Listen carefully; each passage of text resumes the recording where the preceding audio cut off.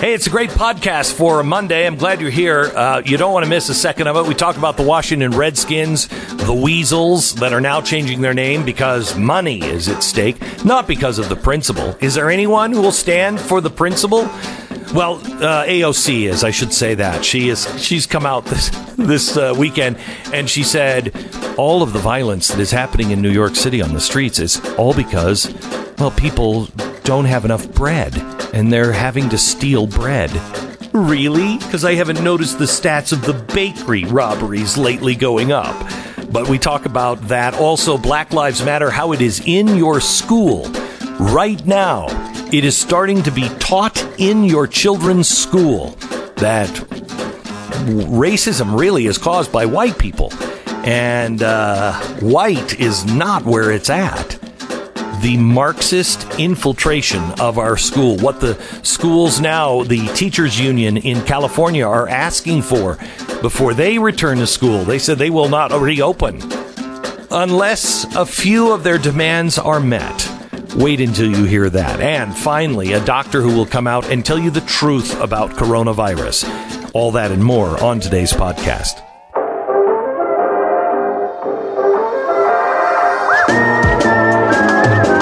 You're listening to the best of the Glenn Beck program.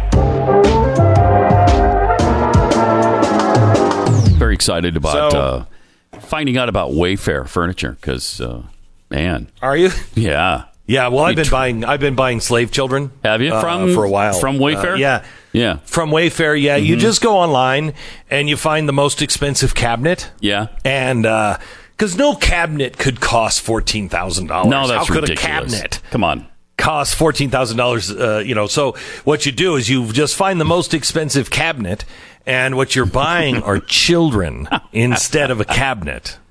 That is just so bizarre. How can that possibly get started with anybody believing it? Come on. Okay. So come on. All right. Sorry. Didn't know you were part of the government cover-up. Yes, I am. Of Pizzagate and now Wayfairgate. Yes. Or Cabinetgate, if you'd like. You're talking about the Pizzagate that's doing the sex trafficking of children in their basement that they don't have in the basement. That exactly isn't there. right. Yeah, that one. Exactly right. Yep, so you got that one. And here's the. I mean, look. There are 4 storage cabinets there that were, the Princess Peach 1987. She's from Reddit, and she posted on Reddit, I saw these cabinets. It's Wayfair's mobile website, and it features products named Nira, Eurizita, Samaya, and Olivia. And these cabinets cost between $12,699 and $14,499.99. And the only thing that this could possibly be is that these are humans you're buying, not cabinets, because no cabinet would cost $14,000. What a sick and of course weird conclusion to jump to. Yeah. Yeah, you think? Man. Yeah. Is it possible? Bizarre. This is what she posted. Is it possible Wayfair is involved in human trafficking with their WFX utility collection? No, it's not. Or are these just extremely overpriced cabinets? There you go. Well, yeah, I think they're just overpriced cabinets. Why would it all of a sudden... Why would it occur to you that, you know what? They're buying people. They're selling people at Wayfair. You know what I think this is? By the way, Wayfair said, of course, there's no truth to these claims. The products in question are industrial-grade cabinets that are accurately priced, recognizing that the photos and descriptions provided by the supplier did not adequately explain the high price point. We have temporarily removed the products from the site to rename them and to provide a more in-depth description and photos that accurately depict the product to clarify the price point. Unbelievable. So what I think this is I think this is just another attempt to discredit capitalism, to discredit another capitalist successful corporation. I mean, either that or it's just a really stupid person. But I think it's equally viable that this is somebody who is a Marxist that just wants to create more chaos and more doubt about anything that you can possibly trust. Yeah, and could we have any more doubts than we do in American society? Right, we doubt absolutely everything.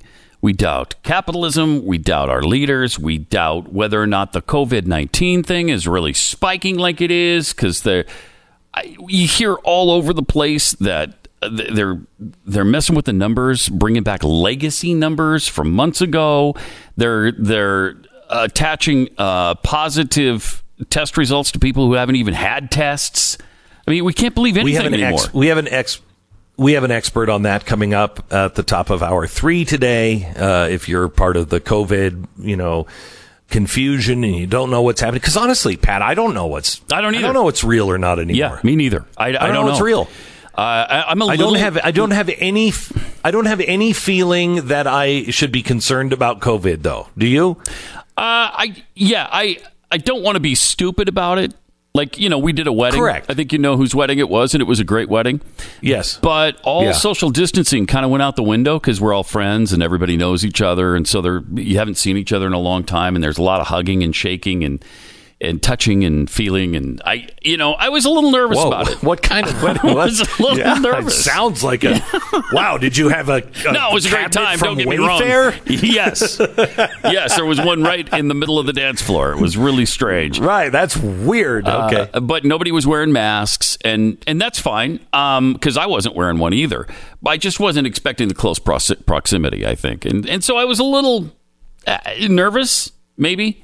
And I haven't really been, but I thought, I'm not sure if I want to dive this deep into the normalcy end of the pool right now. I'm not sure I'm ready for that.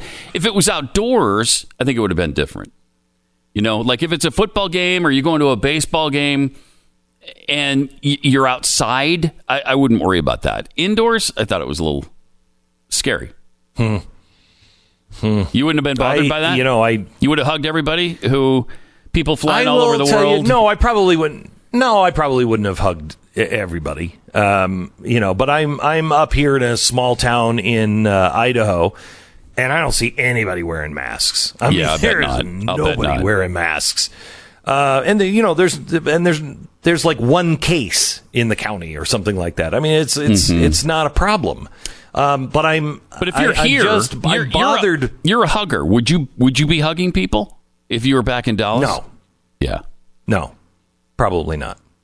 But I don't want to be stupid, but I also don't want to be played either. I know, me too. What causes me to distrust all this is how it's come down on party lines. I don't understand that. Yeah, it's crazy. How is that possible? How's that possible? And it's possible because science has so discredited themselves that we don't know what's true anymore. We don't just blindly trust science anymore because they've made science political. And once everything in our life is political, I mean, geez, Pat, what isn't political? I think pretty much everything is. I can't think of anything. Yeah, everything is. Everything is. Masks are. Everything is. Right. And you've got sports. I mean, why is sports political? Why? There's no reason for it. It was brought in to divide us even more so we can have, I mean, if that line from Michelle Obama, do we have that Michelle Obama line? If that line from Michelle Obama when she was on the campaign trail with Barack Obama doesn't come to your head, oh my gosh, listen. And Barack knows that we are going to have to make sacrifices. We are going to have to change our conversation. We're going to have to change our traditions, our history. We're going to have to move into a different place. We've done that. I mean, we've done it all. That's been done. Our conversations are not anything like they used to be. Right. Nothing like they used to be. Our traditions, our history, all of it is going out the window. Look how they made us ashamed of our history. If you celebrated during the 4th of July, you got hammered on Twitter for it. That's just crazy to me. How did we get here? Yeah. We got here because we didn't see how big the threat was. We got here because, quite honestly, we didn't listen to warnings like I gave back in the early 2000s of organizations like the Tides Foundation. We didn't dismantle the Tides Foundation. We didn't look into it. Mm-hmm. We still to this day refuse to see George Soros as a threat. George Soros is a massive threat. Now, he could disappear and be taken into space by aliens. It doesn't matter. It's his money at this point. It's the money of the Ford Foundation. That's what's happening. How is Black Lives Matter sitting in our schools right now? Right now, it's sitting in our schools waiting to be devoured by our kids. How's that possible? Because of big money like the Ford Foundation and Open Society from George Soros. That's how these things get done. Just to back up what you're saying, let me play for you a real quick interview from Lord Jamar, who's a rapper, and I'd never heard of him before, but the guy makes all kinds of sense. I'm not no Black Lives Matter supporter. You're not? No, absolutely. Why not? Because it's not our movement. This is a movement that was given to us by, George Soros and his fuck boys. Because they saw how things were going and they didn't want it to go back to the 60s to where we start having our own organic movements. That was a big fucking problem for them. So let's give the people a movement that we can control. Amazing. We'll provide them the leaders and all of this type of shit. And, that's what Black Lives Matter is. Is that great? I mean, so he's right that it is not a black movement. It is it's a gay and lesbian Marxist radical movement. Yeah. So that's what that is. But I think it's worse than what he said. He said it was given so we wouldn't start our own movement. No. No, it was given because they know they can use the black community. They really believe that the black community is so stupid that they can be used every step of the way, that they can be wrapped up into something like this, and nobody's going to look into it, and nobody will care, and it will help destroy the black community and the United States of America. That's what this is really all about. I mean, you want to talk about a racist movement. It's what the white leadership of Black Lives Matter and the big funders of Black Lives Matter actually believe. You're listening to the best of the Glenn Beck program.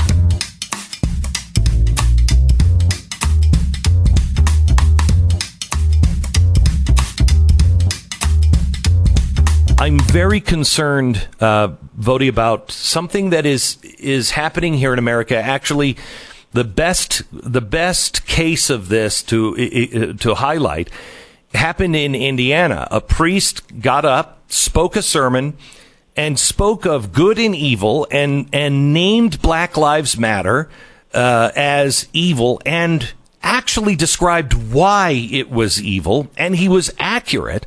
He's now been replaced at his church, and they've got him in some witness protection program or something. And if Catholics and all Christians don't start to stand up, we're in real trouble. Yeah, we most assuredly are. And it's not just happening there, it's happening all over the country. And I've been saying that it would come for the church. It has to come for the church. Because if you accept critical theory, which is the foundation upon which Black Lives Matter and all of these different movements is based, if you accept critical theory and the idea that the world and America is divided between oppressors and the oppressed, if you accept their definition of whiteness, of white supremacy, of white privilege, and everything else, then ultimately you have to recognize the fact that the church and Christianity, in their eyes, is the source of the oppression. So everybody knows that they list off, white, male, able-bodied, cisgendered, so on and so forth, when they're talking about the oppressor, the white supremacist or whatever. Mm-hmm. But what a lot of people don't realize is that Christian is part of that list. And so when they talk about America's original sin, and they see a book by that title, America's Original Sin by Jim Wallace, when they talk about it, they lay that at the feet of Christianity itself. And so they have to come for the church. And that's why I believe it's so dangerous, and that's why I talked about this idea of the woke Shahada. You have to say Black Lives Matter. I can't believe how many times I've seen people pressed as to whether or not they would speak the phrase. This is dangerous. So explain, because I feel really impressed to start speaking to Christians and start waking Christians up, because I think the black community, because of their relationship with God, and those Christians who are white or of any other color, if they are still attached to God, they are the ones that are going to repair this. Because I think we're in the beginning of the end battle, it seems. We are battling evil at a global scale. Yeah, and I think you hit the nail on the head. And this is my biggest problem. I've said this before, and I'll say this again.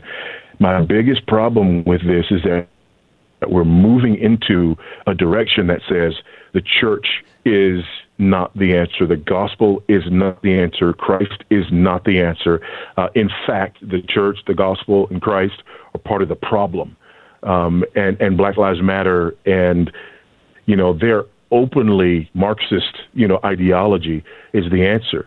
And I know you've gone over this before, but, the idea that these people say we're self-reflexive and do the work required to dismantle cisgender privilege, right?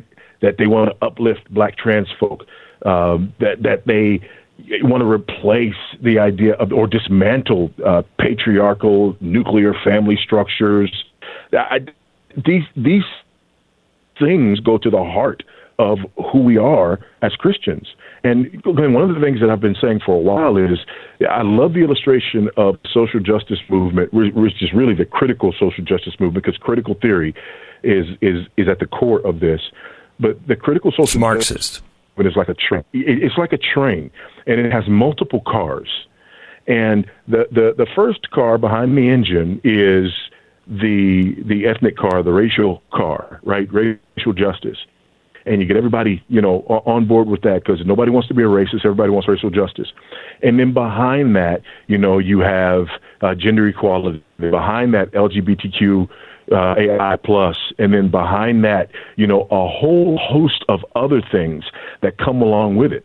And what worries me is that Christians believe that they can jump on one of those cars, right, the racial justice car, and not be carried along where the rest of the train is going.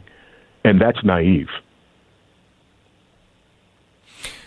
So why is it we're so asleep, Voddie? What's happened to the church? It's dead asleep. I think there's a couple of things, Glenn. People mean well. Christians hate injustice. So just think about how ingenious it is. This is what Satan does. Think about how ingenious it is, the way some of these openly anti-Christian movements name themselves, right? Black Lives Matter. Oh, I mean, who's gonna say Black lives don't matter, right? And now all of a sudden you have an organization that is antithetical to Christianity with a phrase that you feel like, but this is not the first time. Think about Planned Parenthood. I mean, how deceptive is that? Planned Parenthood. Who could be against something called, Planned Parenthood, and so on and so forth? It goes down the line. This is not something new. And so they get to the heart of, again, Christians. We love God. We love people. We hate racism. If you don't hate racism, you check yourself. You're not a Christian. We're part of the body of Christ. We belong to one another. And I talk about that in that racial reconciliation mess. And so if somebody comes and talks about anti-racism and you don't know what they mean by that, you're like, yeah, I'm on board with that. And so Christians are being sucked in because they see injustices, right? Nobody would argue that there are no injustices. And so Christians have these injustices pointed out, and they're like, yeah, this stuff is wrong. And it's like, okay, cool, we've got an answer for you. And this answer is based in critical theory, and then what they've done is they've created an entire vocabulary. It's like there's two books I'm thinking about right now, and then been talking about right now: Orwell's 1984 and Animal Farm. And those two books, fortunately, we don't even read those anymore. People don't even read those anymore in school. But this is newspeak. They redefine words so that they don't mean what they used to mean. And then they employ those words in an effort to get their ideology in front of us in ways that seem very palatable. And before we know it, we're carried along in something that is actually antithetical to the gospel that we hold dear and antithetical to the goals that we have, that we think they're going to help us achieve. You bring up 1984, and I started the program today with, let's all remember the slogans of the party. War is peace. Yeah. Freedom is slavery. Yeah. Ignorance is strength. And it goes on. Who controls the past controls the future. Who controls the present controls the past. Everything I just reread 1984. Everything in it is happening right now. It is. Absolutely. It's no longer reading fiction. It is reading a newspaper. Well, but you have to understand, though, that, when you're looking at 1984 and when you're looking at Animal Farm, and, these books weren't written as pure fiction. These books were written in order to communicate the truth about this same ideology that has been around for a long time, and we've seen how this story ends. So the beauty of those books is not just that they're good fiction, but they're fiction that really help to illustrate what happens when, Marxism, communism, first, 2 legs bad, 4 legs good, right? Then all animals are created equal, and then all of a sudden some animals are more equal than others, and now you got the pigs walking on 2 legs. And by the way, if you don't know Animal Farm, go get a copy of Animal Farm, read Animal Farm, read 1984, because again, these things are very instructive and informative as to these strategies that we're seeing unfold, and people have seen these strategies unfold before. And newspeak is a really important part of this. Redefining terms is a really important part of this.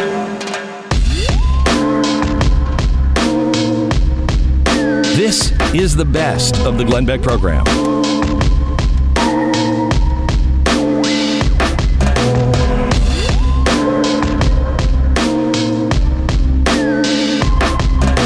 Doctor, welcome to the program. How are you? Very well. Thanks for having me. You bet. So I think most Americans are confused, and some people are saying that these numbers going through the roof are bad. I just heard an argument this morning that what's happening in Florida is happening everywhere, and it's no big deal. This is all about politics. What's the truth?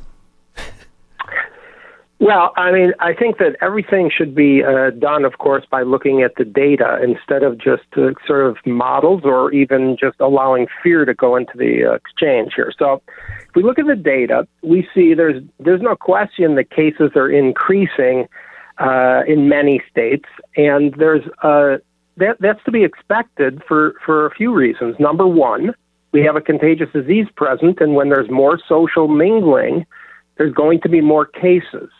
And, of course, when we test more, we're going to detect more cases.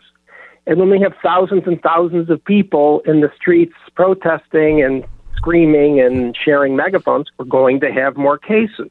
The only question really is what's the significance of these cases and how are we going to handle these consequences? First and foremost, the overwhelming majority of people that are getting these cases are younger, healthier people. These are people, from the facts, from the evidence, from all over the world, including the United States, are not at significant risk generally from this infection. In fact, the overwhelming majority of people recover fully from the infection. So that's not really the issue.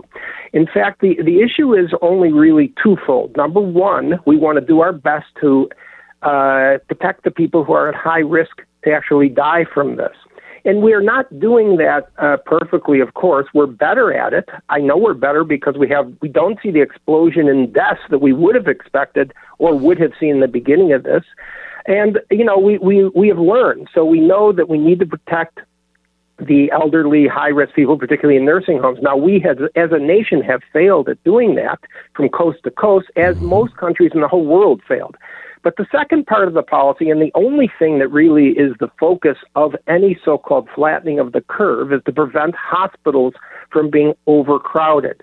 This is the point of the policy. The policy was never stop all cases of COVID, and it frankly was never to stop all deaths from COVID, because we have a case of a disease here with a fatality rate greater than 0. And every single disease with a fatality rate greater than 0, necessarily there are people that are going to die. We're going to minimize that. We do our best to minimize that, and that should be sort of doable because we know who to protect. The overwhelming majority of people that die are over 70, and in some cases over 80, depending upon the analyses. 2/3 to 3/4 of people are over 70, whereas younger, healthier people have extremely low risk. In fact, the infection fatality rate for people who are under 70 is 0.04, less than or equal to seasonal flu. Okay, so this is really a message that has never been stressed to people. And frankly, one of the egregious failures here of the policy people is not just to allow fear to infiltrate their own thinking and do lockdowns, which are severely harmful, and I can articulate that. But secondly, they have failed to reassure the public about the facts and about the relative risk here. It's a very serious, dangerous disease for a group of people, and we know who those people are. They are high-risk, elderly people with comorbidities. Everybody else, it's not a high-risk disease. So why is it when I see, the governor of Texas, who has done a really good job, but when he comes out and says, you know what, I'm thinking we may have to do a significant lockdown of the state if these numbers continue. Well, wait a minute. Why are you locking down the entire state? Why aren't we just protecting those people in that category? Why have we gone off the rails on this? Well, again, I sort of try to empathize with the fear, including of the public officials, but I don't empathize with the ignorance and the lack of ability to use critical thinking on the data by the people talking to them. And again, to emphasize, we want to protect the high-risk people. We also need to protect the hospitals to some extent, because we absolutely were killing people by locking out regular medical care. And we have data on that. 650,000 people with cancer, half of them missed their chemotherapy, and I could go on and on. This is factually true. In fact, in Texas alone, by the way, of the excess deaths over expected baseline from last year, almost 2/3 were non-COVID people. That means that we killed people with the lockdown, particularly the lockdown of medical care, not to mention the lockdown causing increased suicides, increased opioid deaths. And that's all statistically proven, okay? So this is not arguable. So the reality that I want to really make sure, though, the Texas situation is in certain settings, in certain hospitals, they're getting crowded. In certain hospitals in Florida, they're getting crowded. I just looked at the data, and we see that overall, okay, the hospitals in Texas are, say, 80 to 90% occupied. But when you look at what percent are COVID patients, or what percent are COVID patients in Arizona, they're 15 to 20%.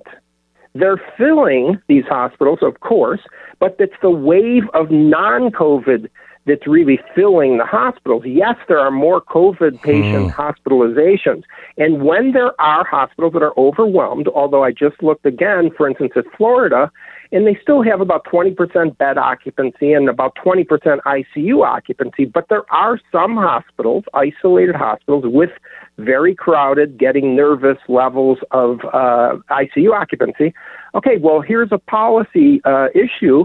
We need to do what we did for New York and supply extra hospital capacity. You're not going to stop the infection itself. You just need to be able to take care of the people who need care. Let me switch to schools. Before I do that, well, you decide the order. Schools have got to be opened. They have got to be opened. We are harming our children. The Pediatric Association has come out and said this as well. There is real harm being done to our society by keeping everything closed. There's really bad things happening to our economy as well, which will have ramifications. But the schools, should the schools be open or not? This is a slam dunk issue. There is zero science to back up people claiming the schools should be closed or even opened with any constraints whatsoever. And I can go through the data, but the fact is, the bottom line, for instance, JAMA Pediatrics, a very well-respected pediatric journal, published a study including 46 hospitals in North America, and they said the following, quote, "Our data indicate that children are at far greater risk of critical illness from influenza than from COVID-19, unquote. Children are at extraordinarily low risk, near zero of dying, despite a sensationalized headline of, yes, every child that dies, it's a tragic loss. I'm a parent, I understand that. But the point is that those exceptions don't disprove the overwhelming data. When we have in the numbers of roughly 30-some children who have died in the United States this year from COVID-19, do people forget that the last estimate from influenza deaths from children was about 600 in the season, even with the vaccines, even with anything we know about decades of influenza? And so the reality, we have to have some perspective here. If we're going to close schools for the risk to children, then we must close schools every year from November through April, because that's influenza season, which, by the way, kills 50 to 90,000 Americans per year. Now, the reality, though, is that there's more to it than that. It's the teachers who are saying don't open the schools, because there is no science to say there's a risk to children. The teaching profession in the United States is a young profession. Of K through 12 teachers, half are under 41 years old. 82% are under 55. These people do not have a high risk. And the reality is, from data all over the world, on top of all that, that children only rarely, if ever, transmit the disease. And this is data from Switzerland, Canada, the Netherlands, France, Iceland, the UK, Australia, Ireland, all over the world. We don't reinvent the wheel and ignore all the facts here. For people that say that's all about the science, let's look at the science. The science says there is no significant risk to anyone in a school. In fact, it's one of the safest places there are. And so the reality is that people who are saying, close the schools, they don't care about the children, period. Let's get it on the table here. The teachers that are against opening are literally saying they do not care about the children, because they're ignoring, not only there's no risk to the children, there's a harm to the children, a massive harm. Distance learning is proven to be a failure from coast to coast. 30%, 50% of kids don't even log on any given day. Their reading levels have been estimated to drop by 30% by some. And we know that this is worse for lower income families. They don't have what I call the paraphernalia of the affluent. They're not just going to buy a bunch of iPads and have a bunch of tutors come in and monitor them. And besides that, schools are where we learn that children have a need for hearing aid or glasses. The number one agency where child abuse is found is by the teachers in the schools, by the nurses in the schools. There's a significant increase, by the way, as we know, it's documented, in child abuse, with maybe 35% of pediatric ER visits for severe child abuse increased during the lockdown, due to the lockdown. This is not a virus effect. This is the lockdown. And now we see we're not even going to see the child abuse. By the way, many of their parents have lost jobs. When you lose jobs, you have stress, you have increased opioid-related deaths, you have increased child abuse. This is a heinous, almost criminal neglect. Teachers are not at risk. Children have virtually no risk. There is zero reason to have any spacing or masks and create a generation of neurotic kids. Aren't schools an essential business, by the way? And by the way, the last I looked, the schools were for the children, not for the teachers. If the teachers are high risk, and there are some high risk, if they believe that masks and spacing work, why can't they use that in the schools? They must not believe that that works, or they would say, we'll do that. And if they are still afraid, by the way, that's fine. High-risk teachers, in my opinion, should be allowed to teach from a distance, since they obviously believe that distance education works, by the way, or they wouldn't advocate for it.